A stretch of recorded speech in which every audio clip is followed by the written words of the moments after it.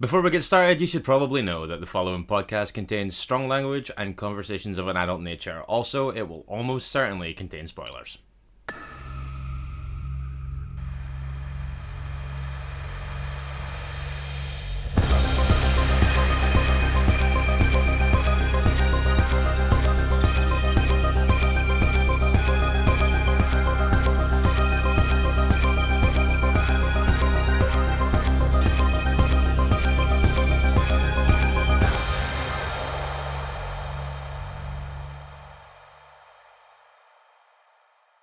Hello and welcome to Minisode 60 of Strong Language and Violent Scenes, the podcast giving a second chance to films that might not deserve them.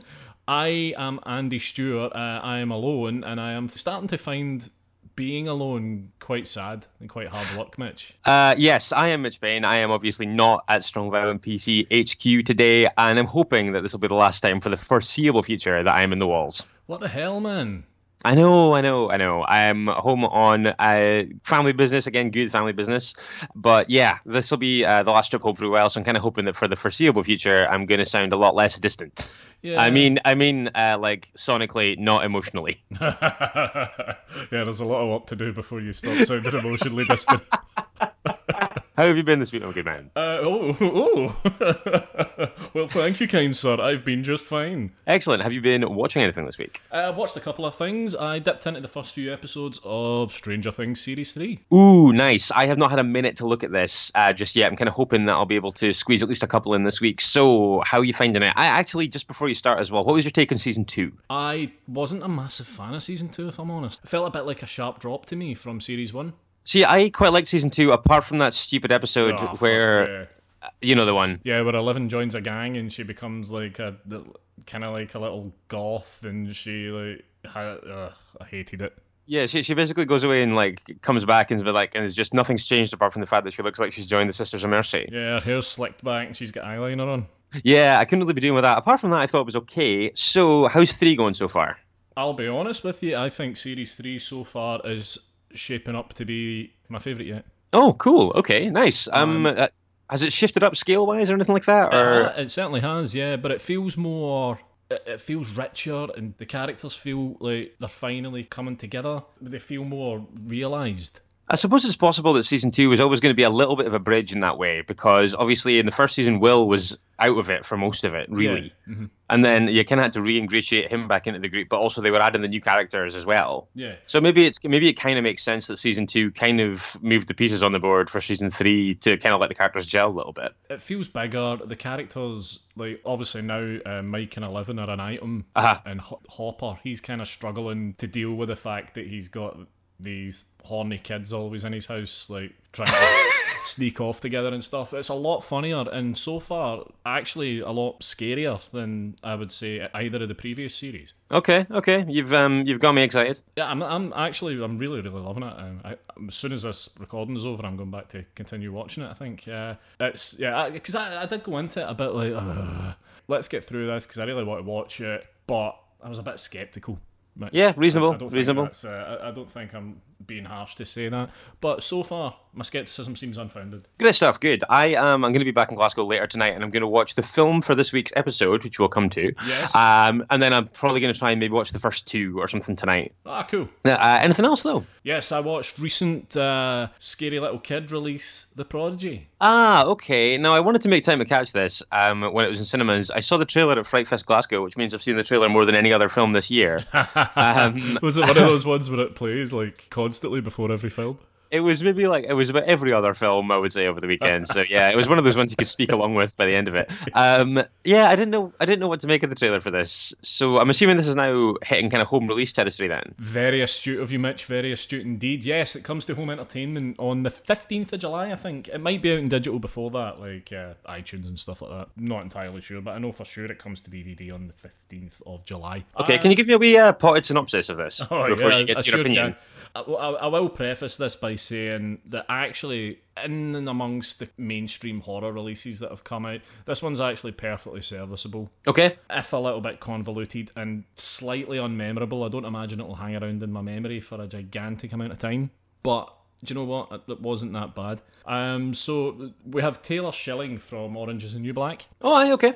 She is the mother to a young boy called Miles, who is incredibly clever from birth. He can speak like before he should be able to, and obviously I guess the title's given a lot of that part of it away.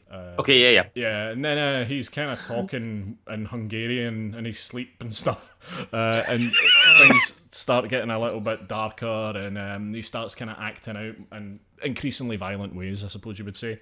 Okay. But it does start getting quite dark, and ultimately, Mitch, you'll be happy to hear he is taken to see a kind of spiritualist. Oh, that's a relief. Who supposes that there's something evil residing in him. Does he blow the dust off a big book and explain it? Does he go up to a big wall of books and run his fingers along them looking for the correct volume? Well, does he? Not quite. But okay. He does do some kind of regression therapy and stuff like that to kind of figure out what's going on. And as you can imagine, Mitch, he surmises that there's something evil inside him. Okay, yeah, that checks out. And just in case you're wondering, and we had these episodes up with a spoiler alert anyway, the kid has been possessed with the reincarnated spirit of a serial killer who died at approximately the same time the kid was born. Fantastic. like 1 out, 1 in for psychopaths. Kind of like Child's Play, I suppose. I was going to say, actually, yeah, kind of like Child's Play, or at least old Child's Play. Yeah, but I guess kind of taking over an like a living kid rather than an inanimate doll. Okay, yeah, well, okay. I mean, like, don't get me wrong. I think that like that sounds like something that would probably test my patience a little bit. But you liked it. You thought it was okay? I thought it was. Yep. It was fine. It's nothing I'm going to write home about. It does get a little bit convoluted in Act 3. These things often do, don't they? Yes, they sure do. But there's decent performances in there. Taylor Schilling does a good job, and the little kid's pretty good. Cool. He's played by the little kid that plays Georgie and Andy Muschietti's It. Oh, okay, cool. He's pretty decent, but yeah, it does get a bit daft and a bit silly towards the end. Okay, fair dues. And it just ends on a scene where I was like, I knew this was coming. Right, fair dues. Yeah, it's alright. It's a bit predictable, but it's fine. And if anyone wants to check it out off the back of that glowing review, it is available on home release from the 15th of July. That's one of my better reviews. Yeah, I would say, for a film like that, I would say certainly, Yeah, I mean, like a film of that kind of ilk, I would say it probably is reasonably positive on the spectrum. Yeah, it's fine. Yeah, good stuff. Is that about your lot for this week? Pretty then, much, yeah. Now, I know you've been to the cinema a couple of times. Yeah, I'll do them in chronological order. On Monday, I nipped along to GFT. I was trying to make a point of catching this one, and I knew that its kind of cinema lifespan would be quite short. Yes. But I did manage to catch the new Peter Strickland film, In Fabric. Yeah, how was that for you? It was pretty interesting. So I haven't seen The Duke of Burgundy from him. That's excellent. But it does look like something I would really like. And a friend of mine showed me the opening credits for it, and I think that they're one of the most beautiful things I've ever seen. Right. So I do want to make time for The Duke of Burgundy. I have seen Barbarian Sound Studio, which I know is a big opinion divider. I personally think it's great. Yeah, I love it. I really, really like it. So I was like reasonably up for this. It's one of those things. It's kind of like an It Follows situation where when you explain the premise of it, it sounds like it's going to be really trashy, but it's actually kind of pretty. Obviously, it's a Peter Strickland film. It's kind of smart. It's well made. It's a little bit abstract. It's a little bit eccentric. Uh-huh. But it's about a killer dress. Yeah. Effectively, and a couple of people who are kind of affected by it or kind of fall into the path of it. So it's very clearly split into two halves. Mm-hmm. That focus on two different protagonists. The first half, the protagonist is a woman called Sheila, who is this divorcee who's trying to kind of get back out there, air quotes, while her kind of like home situation with her son and his girlfriend is kind of erratic and a little bit kind of fraught. The character stuff in the first half is way better for me than the second half.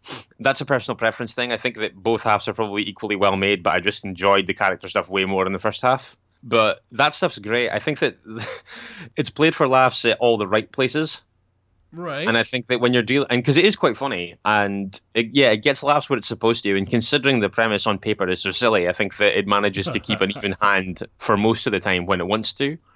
The second half of it is about a washing machine repairman, and the dress comes into their life because he's made to wear it on his stag do. And there's some pretty funny kind of like, toxic masculinity takedown things going on at the start of that segment, but after that it kind of lost me. Right. But the way that it's actually the way that it levels out and finishes up is really cool. I think that where it gets to is the right place. Okay. But the journey to it is a little bit off. I would say the first half's superb, second half's a little bit mediocre, but overall, yeah, I thought it was pretty good.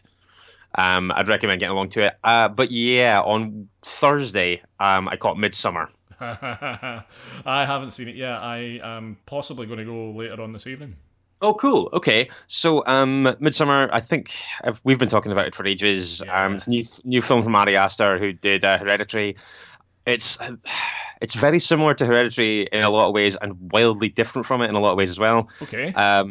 It's basically, yeah, the story is pretty simple. You have this guy who is kind of painted as a total asshole right from the beginning, who is about to break up with this girl played by Florence Pugh. She's grieving. Yeah, because basically he's about to break up with her, and this is before the title card, so this is not spoilery stuff. Basically, her entire family dies, so he's kind of in a situation where he feels like he can't break up with her, and then those two and a couple of their friends end up going to this festival that happens every 90 years. And they just kind of go there to kind of get away from things and chill out and stuff. And the couple of the people that they're going with are kind of academics who are writing for their thesis about it and things like that. All starts out innocent enough, obviously gets increasingly more sinister. These rituals get increasingly more violent. They're expected to participate in them all. I'm not going to surprise anybody with this. I thought this was fucking brilliant. Like, I really, really loved it. It's also, for a 2-hour, 26-minute film, doesn't feel its length at all, considering it's so slow. Mm-hmm. I would say it's going to divide opinion in the exact same way that Hereditary did, but also liking Hereditary is no guarantee you'll enjoy Midsommar. Okay. I'm going to be very interested to hear what the people who liked it, Hereditary, make of this, because I think that he's got a very distinct style that's obvious at this point. Yep. Like, you can tell that it's his, but in a lot of ways it couldn't be more different. I'm very curious to know what the general opinion on this is going to be when it when more people have seen it, basically. Right. Okay. But yeah, I mean, for me, it's one of the best films I've seen this year. I loved it. I was expecting to love it. I went in wanting to really like it, and it really delivered the goods. I can't wait to hear what you think of it as well. I can't wait. I've tried to keep myself clear of reviews and stuff, but I've seen little drips and drabs. But I've got to get along to see it pronto. I've got to get along to see it before I next see you, because I want to talk about it. Maybe we could even talk about it in greater detail in a little bonus episode or something. I would be up for that. I would probably like to go see it again, I think, and kind of gather my thoughts a little bit on it. But yeah, I would be up for doing a bonus episode about Midsommar, definitely. Let me also say it might be prudent of us to do a bonus episode on the recently released Fright Fest lineup. Yeah, I was just thinking that because I haven't really, obviously it got announced on Thursday, and I do have my ticket now, but a lot of people really struggled to get their tickets again this year, I noticed. Yeah, I think that it's always a tricky one. I think that it's always something that seems to cause a lot of problems, but this year sounded like it was especially tricky. I don't get it. I mean, I know it's not the fault of the guys that organised the festival, but whatever ticketing company that they're using, they've got to be aware of that. Like, surely they've got to be aware of past form and like how difficult it's been previously for people to get tickets. And I wouldn't be surprised if this year is the kind of triggering thing for a conversation about that, because it seems like this year was much worse. I was lucky. My ticket was picked up for me by our old pal Mitch Harrod. Actually, I'm going in, and he managed to get a group of 6 together in there, which is borderline superhuman from what I can tell. But yeah, no, I'd be up for doing a mini-sode in the Fright Fest lineup once I've had a little bit more time to dig in, because it looks phenomenal. Oh, it looks unbelievable, and it's one of those things where you know, like, obviously I've got the baby due in October, so it's kind of up in the air if I can attend at all. But there was a discussion at Strong Violent HQ in your absence where it was suggested that I should go for at least a day. Oh. So yeah, who knows then? So I'm certainly considering looking at day tickets and stuff to see what's out there and what day's the strongest, I suppose. Okay, I'll keep watching the skies on that one. Yeah, but that does conclude my viewing for this week, with one obvious exception. Yeah. Mitch watches your Braves 100. He does indeed, and I got one in this week that I've been looking forward to watching for a really long time, and I've just been trying to line up when I was really in the mood to sit down and give it my undivided attention, which I did yesterday on the megabus up the road. I finally watched Jacob's Ladder. Oh, right, okay. Did you like it? Yeah, I thought it was brilliant. I loved it. I really liked Tim Robbins. I'm obviously aware of how it ends because I listened to How Did This Get Made, and I know the joke. So yeah, I kind of knew where it was going, but I didn't mind that at all. And it was a really good one to just watch unfold. Like I say, I'm a big Tim Robbins guy anyway. Yeah. And it's one of the best things I've seen him in And yeah, it's my kind of strange. So I would describe Jacob's Ladder. I really really enjoyed it. Not too much more to say about it than that, to be honest. I don't want to dig in too much for any in the unlikely event that people are listening that haven't seen it. I don't want to talk too much about the particulars of it, but I thought it was brilliant, and I'd really recommend it. It's probably maybe in the 10. Oh, top 10 of the Shockwave stuff that I've watched so far. So yeah, wow. Yeah, no, great stuff. Great stuff. Well, okay. What have they been saying now?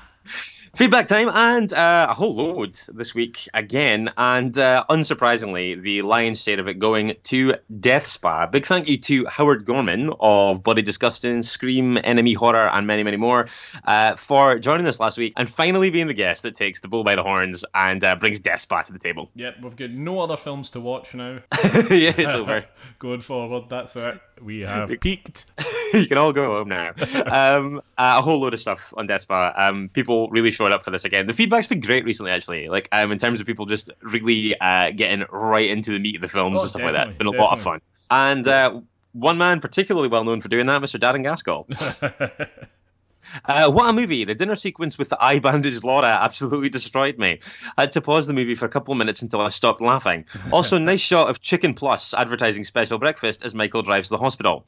Other highlights. I saw a parapsychologist today, as you do. Then there's Ken Folley's fancy dress outfit, a showdown between Michael and Tom that's framed as if they're going to kiss each other, death by frozen fish, and a final shot I just don't understand. Love it.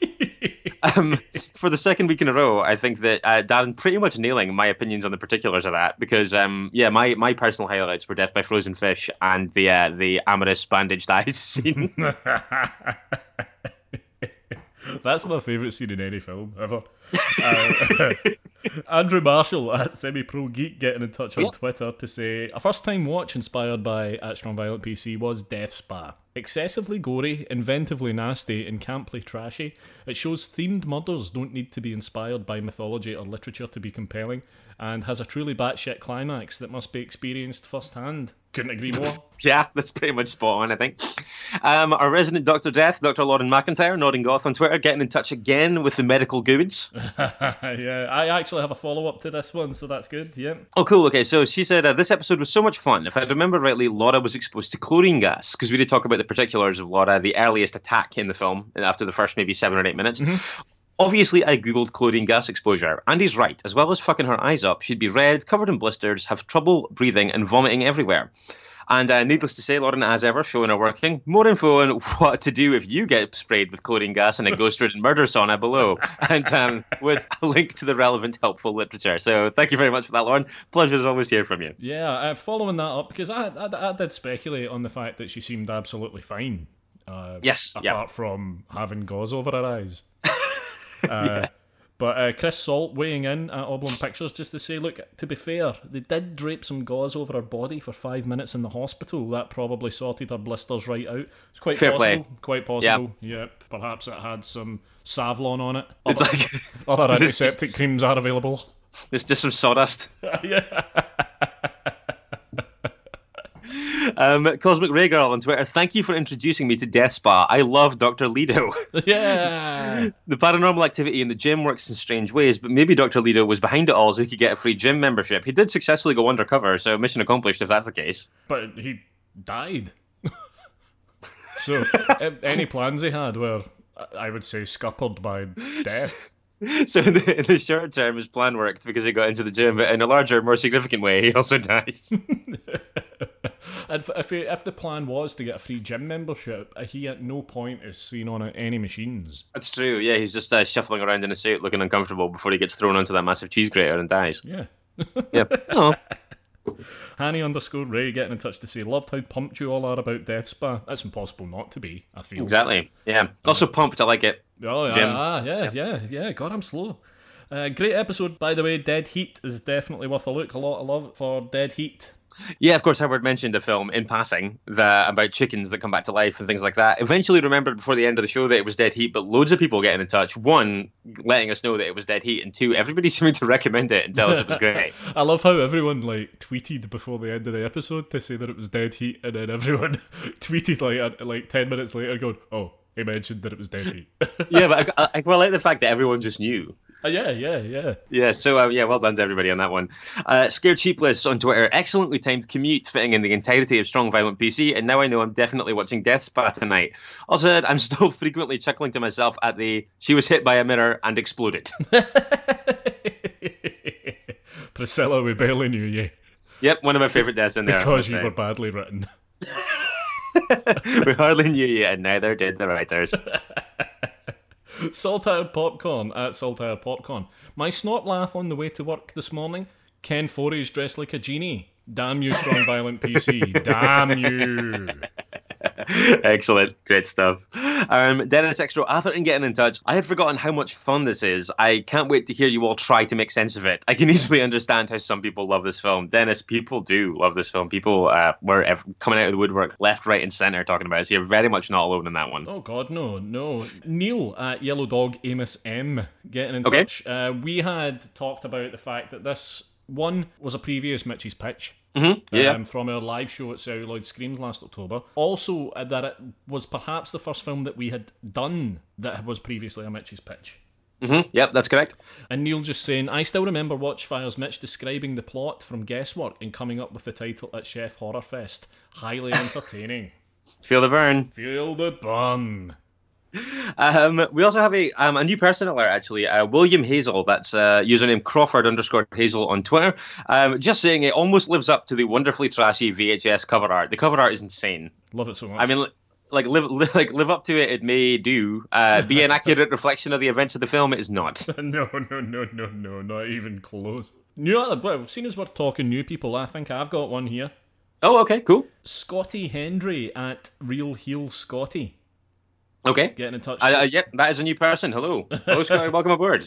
Only just listened to episode 39 of Strong Violent PC. Wow, a long way to go. Yeah. I'm catching up slowly. Love the pod and great to listen to a pod with proper accents. There you go. There you fucking You are go. welcome. There you fucking go. Any chance of reviewing the old classic comedy Restless Natives? Keep it up.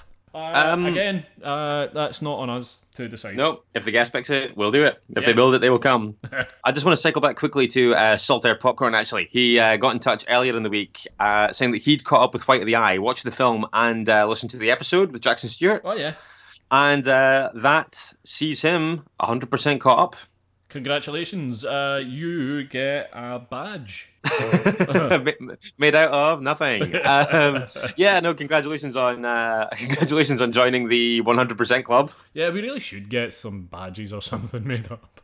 Yeah, we really do. We really do need to get some merch on the go. Yeah. Well, if anyone out there wants to start chucking us their favourite slogans and things, even if it's Ken Foreys dressed like a genie, Context Pig. Yeah, Battle Thumb, yeah. Anything that might work well on a t-shirt or a sticker or a badge, just get in touch, let us know, and we'll see about getting that made. Yeah, I think that would be fun, actually. That's something I want to look into. Yeah. I have one more new person and one more on Death Spa. Jesus Christ. I know. Evan Conaway for the masses. Evan Conaway for one. Getting in touch saying, please tell me you finally have an answer to the age-old question of whether you prefer Death Spa or Aerobicide. Needless to say, I've not seen Aerobicide, but I certainly like Death Spa a lot. I have, and I think I was quick to respond saying I will field this one immediately. Death Spa is the better film. Okay, cool. But thank you for getting in touch, Evan. Welcome aboard. Nice to have you.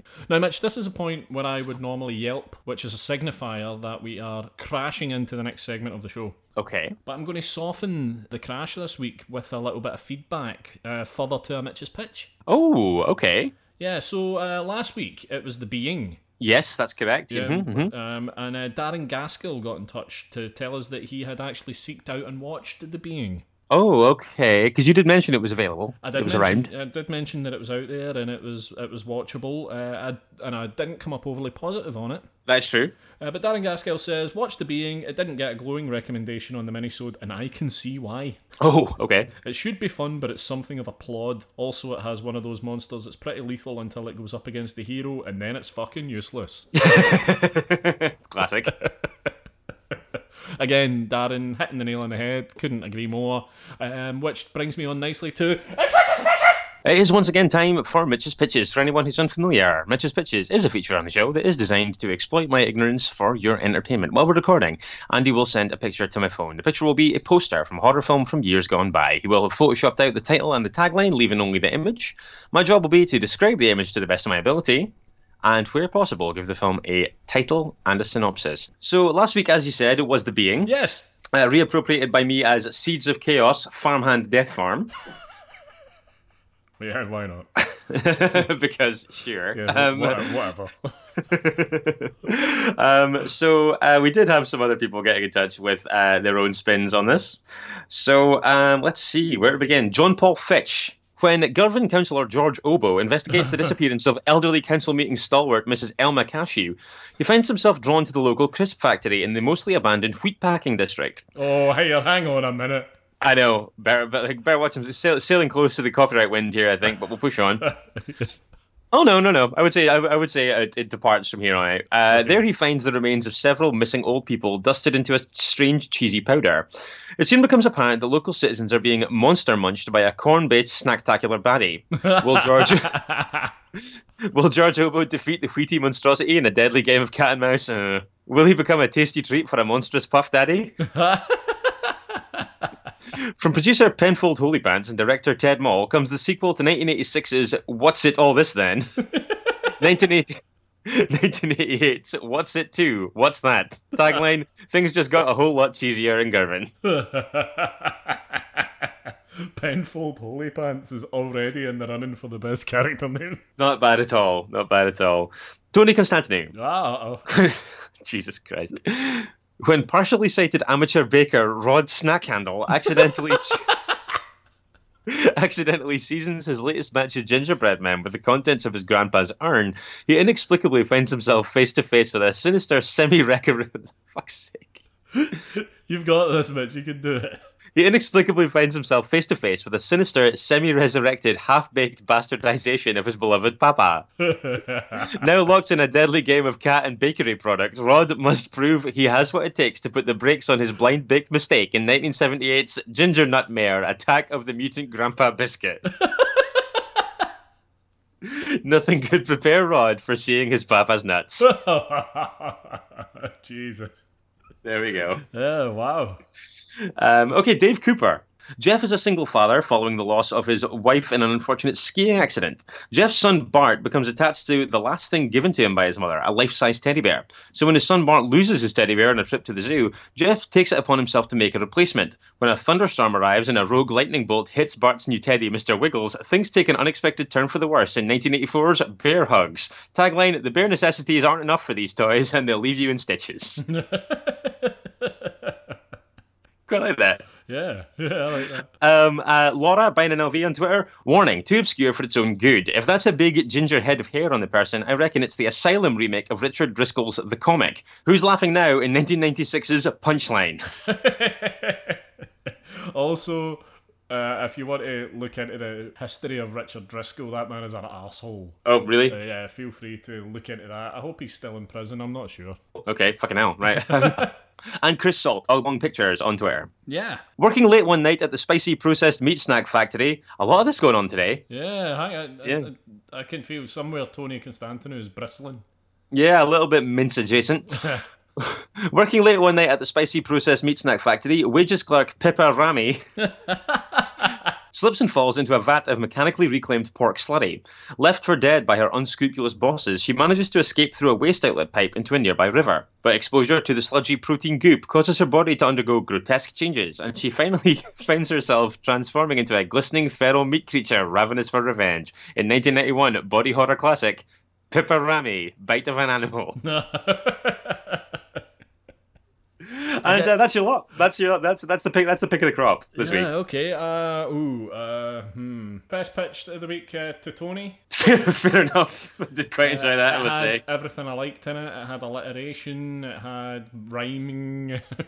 Yeah. So that was, just for clarity, 1978's Ginger Nut Mare: Attack of the Mutant Grandpa Biscuit. Yeah, sure. Yeah. Cool. Happy with that. I'll be honest. I'm less keen on the title. But the journey getting there was a lot of fun. Okay, that's fair. Best character name is still, I think, going to have to go to Penfold Holy Pants. Okay, so our winners this week then, Tony and John Paul Fitch. Yes, congratulations. The crowd goes wild. Yeah. Okay. So, your turn then, lad. Oh, hooray, okay. Okay, hang on, let me access my telephone here. I've been having some problems with it reading my fingerprints lately. Weird. With my phone. I feel like it's perhaps all the housework I've been doing, all the chores around the new house have perhaps worn my fingers to nubs. Such a grafter. Yep. Okay, it's on the way. I had to put my code in. Like a goddamn caveman. I know. What the fuck is this? Okay, it's here. It's here. Okay, we're arguably back in agricultural territory here. That's undeniable. Yeah, so pushing on with that theme, which I'm fine with. So the background of the image is a setting sun, and we see in silhouette along the bottom here some soldiers and a couple of dogs. I would say soldiers. I think it's fair. In silhouette, it's a fair assumption. They're carrying guns. They are, well, I say fleeing. I don't know what direction they're running, but they're certainly heading in one direction. And it looks to me like they're fleeing from something. Okay. I would say that there's enough of a panic in the stride there. But I think it's fair to say that the focus of the image is above that, where we have what appears to be a sentient scarecrow wearing a pale blue kind of overcoat, brandishing a 5-pronged pitchfork in the direction of the viewer. Yeah, sure. Anything else to add? He's got like the scarecrow has a bag over its head with 3 eye holes in it and a mouth. Okay. And that's about it, I think, I would say. Okay, no problem. Fine. Cool. So yeah, I will just need a moment.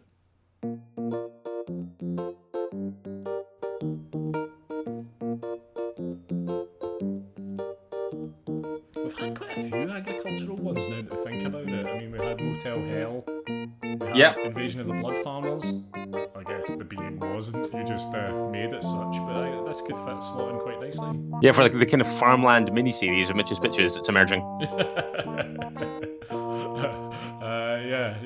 Anyway, enough nonsense. How are you getting on? Yeah, I think I'm there. Okay.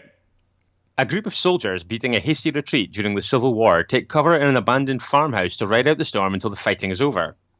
Slowly falling into a life of quiet seclusion, they gradually develop a peaceful domesticity, gathering crops and living off the land. However, their tranquility soon turns to mayhem when they accidentally disturb ground cursed by a shaman who had been driven from the property 100 years before.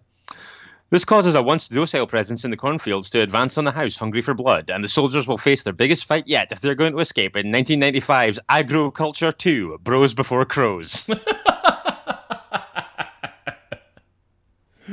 Okay.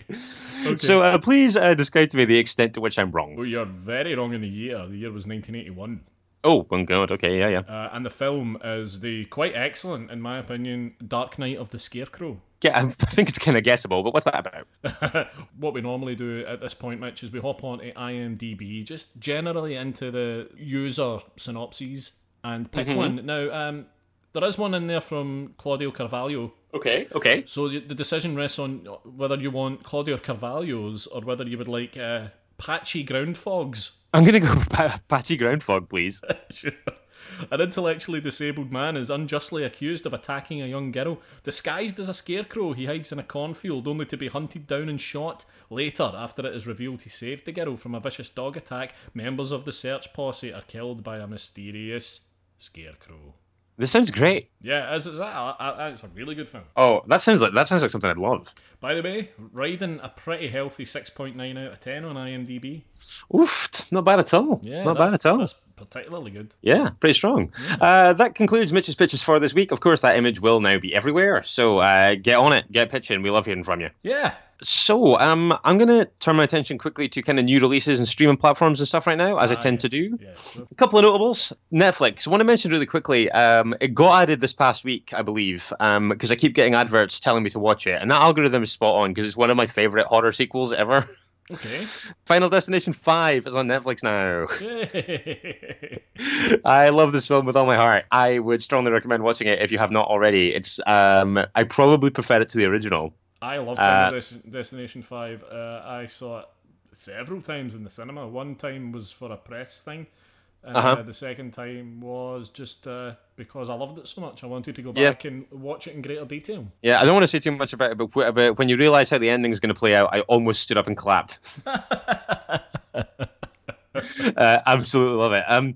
Elsewhere on Netflix, July the 12th, you've got Kidnapping Stella. The synopsis there is: snatched off the street and held for ransom, a bound-and-gagged woman uses her limited powers to derail her kidnapper's plans. It kind of sounds like it might play well as a doubler with like Disappearance of Alice Creed or something like that. Yeah. July 14th, if you like your thrillers kind of trashy and very twisty and filled with beautiful people, A Simple Favor lands on Netflix as well. Sky Cinema has a couple of things as well. This past week, actually, something that played at Fright Fest last year, if I'm not mistaken, Video Man. Yes. So that's available now. Synopsis there: two functioning Gothenburg alcoholics, debt-laden VHS collector Ennio and 80s obsessed divorcee Simone forge an unlikely romance. However, their story goes in a darker direction when a British buyer offers Ennio 10,000 euros for a rare video, only for it to be stolen. So I think that sounds pretty cool. Also on July the 11th, one that we've talked about over and over on the show, big hit at the festivals in general, including Celluloid Screams and Fright Fest last year, Matt Holness's Possum. Is on. It's on Sky Cinema from Thursday. So that's a disgraced children's entertainer Philip returns to his Norfolk home where he repeatedly fails to destroy Possum, a terrifying human-faced spider puppet that also represents Philip's dark side. Alan Armstrong plays his abusive stepfather and the source of his misery. This film is tremendous, but you do have to be in a very specific mood for it, I think. Yeah, it's bleak. It's extremely bleak. Can't recommend it enough, though. It's absolutely superb. Also, by the way, we're just a couple of weeks away from the home release of Lords of Chaos, 27th of July from Arrow Video. Ooh, creeping up. Nice. One last thing that I want to talk about on this score, actually, and by the time this airs, this will now be out. And it's a Fright Fest Presents title that's coming out digitally today. Right. And I don't generally go into these, but this is one that I've been wanting to watch again for about 4 years. Okay. I think I know what you're going to say here. Yeah, and Perry Blackshear's first film, They Look Like People, is out on Monday. This is like, I don't want to say for certain how much that I love this because of festival hysteria and nostalgia and things like that. But I remember at Fright Fest 2015, I believe it was, on the Saturday night midnight film is like, you know, you want something that's kind of like over the top, kind of maybe something kind of gory, something kind of fun. And one of our friends, John Dickinson, mentioned to me so that you should come and check out this film in one of the Discovery screens, and he's like, it's going to sound like a weird choice for a Saturday night, but just give it a try. Uh-huh. And I was like, you know what? Okay, fine. And I watched it, and it was one of my favorite films of the festival and one of my favorite films that year. It's made on no money, and it's really, really moving. Basically, the synopsis is: suspecting that people around him are turning into evil creatures, a troubled man questions whether to protect his only friend from an impending war or from himself. Right. If you haven't seen this, everybody, it is out there from today. I believe it's available to buy and rent. Do it. Just get it watched. It's so good. I can't recommend it enough. There we go. They Look Like People. Yeah, They Look Like People from Perry Blackshear, whose second film, of course, The Rusalka, or The Siren, as it's been retitled, also coming out soon, I believe. I think it's already out through Fright Fest Presents as well, under the Siren title. But yeah, get that watched. That's my pick of the bunch this week, hands down. Excellent. So, this week, Mitch, what do we have? This week, well, going to be an interesting one, I think. We have got a guest this week. Hooray for us. Check us out, bragging about having guests on a show that's the point. Check us loosely sticking to the format that we made ourselves. No, I think this is going to be a really good one. He's a director. The director, specifically, of such films as Road Games and the 2019 Fright Fest closer, A Good Woman is Hard to Find. It's Mr. Abner Pastel. Yes, Abner joins us to talk, I think it's fair to say, a modern slasher. Yeah, I think that's reasonable. And also, I think it's kind of nice that, this is kind of the kind of thing that he's chosen, because a lot of the stuff we've done lately has been kind of like 80s, 90s kind of thing. So we're bringing ourselves a little bit more up to date this time. Yeah. And also quite timely, Mitch, because there's been a lot of talk about a third film in this particular franchise. Yes, apparently that is on the way. But in this case, we're not looking to the third one. We're sticking with the first entry in the franchise. We're going back to 2009 for Marcus Dunstan's The Collector. Yes, The Collector. I've only seen this once. I'm looking forward to rewatching it for this. It's really good fun. Yeah, it's really a lot of fun. But yeah, Abner Pastel joins us this Friday to talk The Collector. Yeah, this is going to be fun. And obviously, we want to know what you think of this as well. So if you want to get in touch, there's loads of ways you can do that. Facebook and Instagram, we're Strong Language Violent Scenes. You can tweet us at Strong Violent PC and email stronglanguageviolentscenes@gmail.com. Yes, thank you, Mitch. And of course, there's loads of places you can listen, but why not try iTunes while it exists? Yeah. Spotify and our podcasting home, Podbean. Yeah, and I'm not going to dig into this too much this time, but like, share, rate, review, subscribe, all those things, all those words. Consider doing one of those. Go on, please. That don't mean anything. Yeah, words that don't mean anything in isolation. But yes, please, wherever you're listening, hop on and give us a like, a share, or whatever. And especially a review. We would like to read your reviews more than any boost in our profile could ever do. We like to read your reviews. Stroke those fragile egos. Yeah. Brittle. We have egos like Ryvita. Absolutely. So, we're back Friday with Abner Pastel talking The Collector. Join us then if you can. In the meantime, don't forget, it is better to die a hero than live as food in a world of chuds. Goodbye. Goodbye.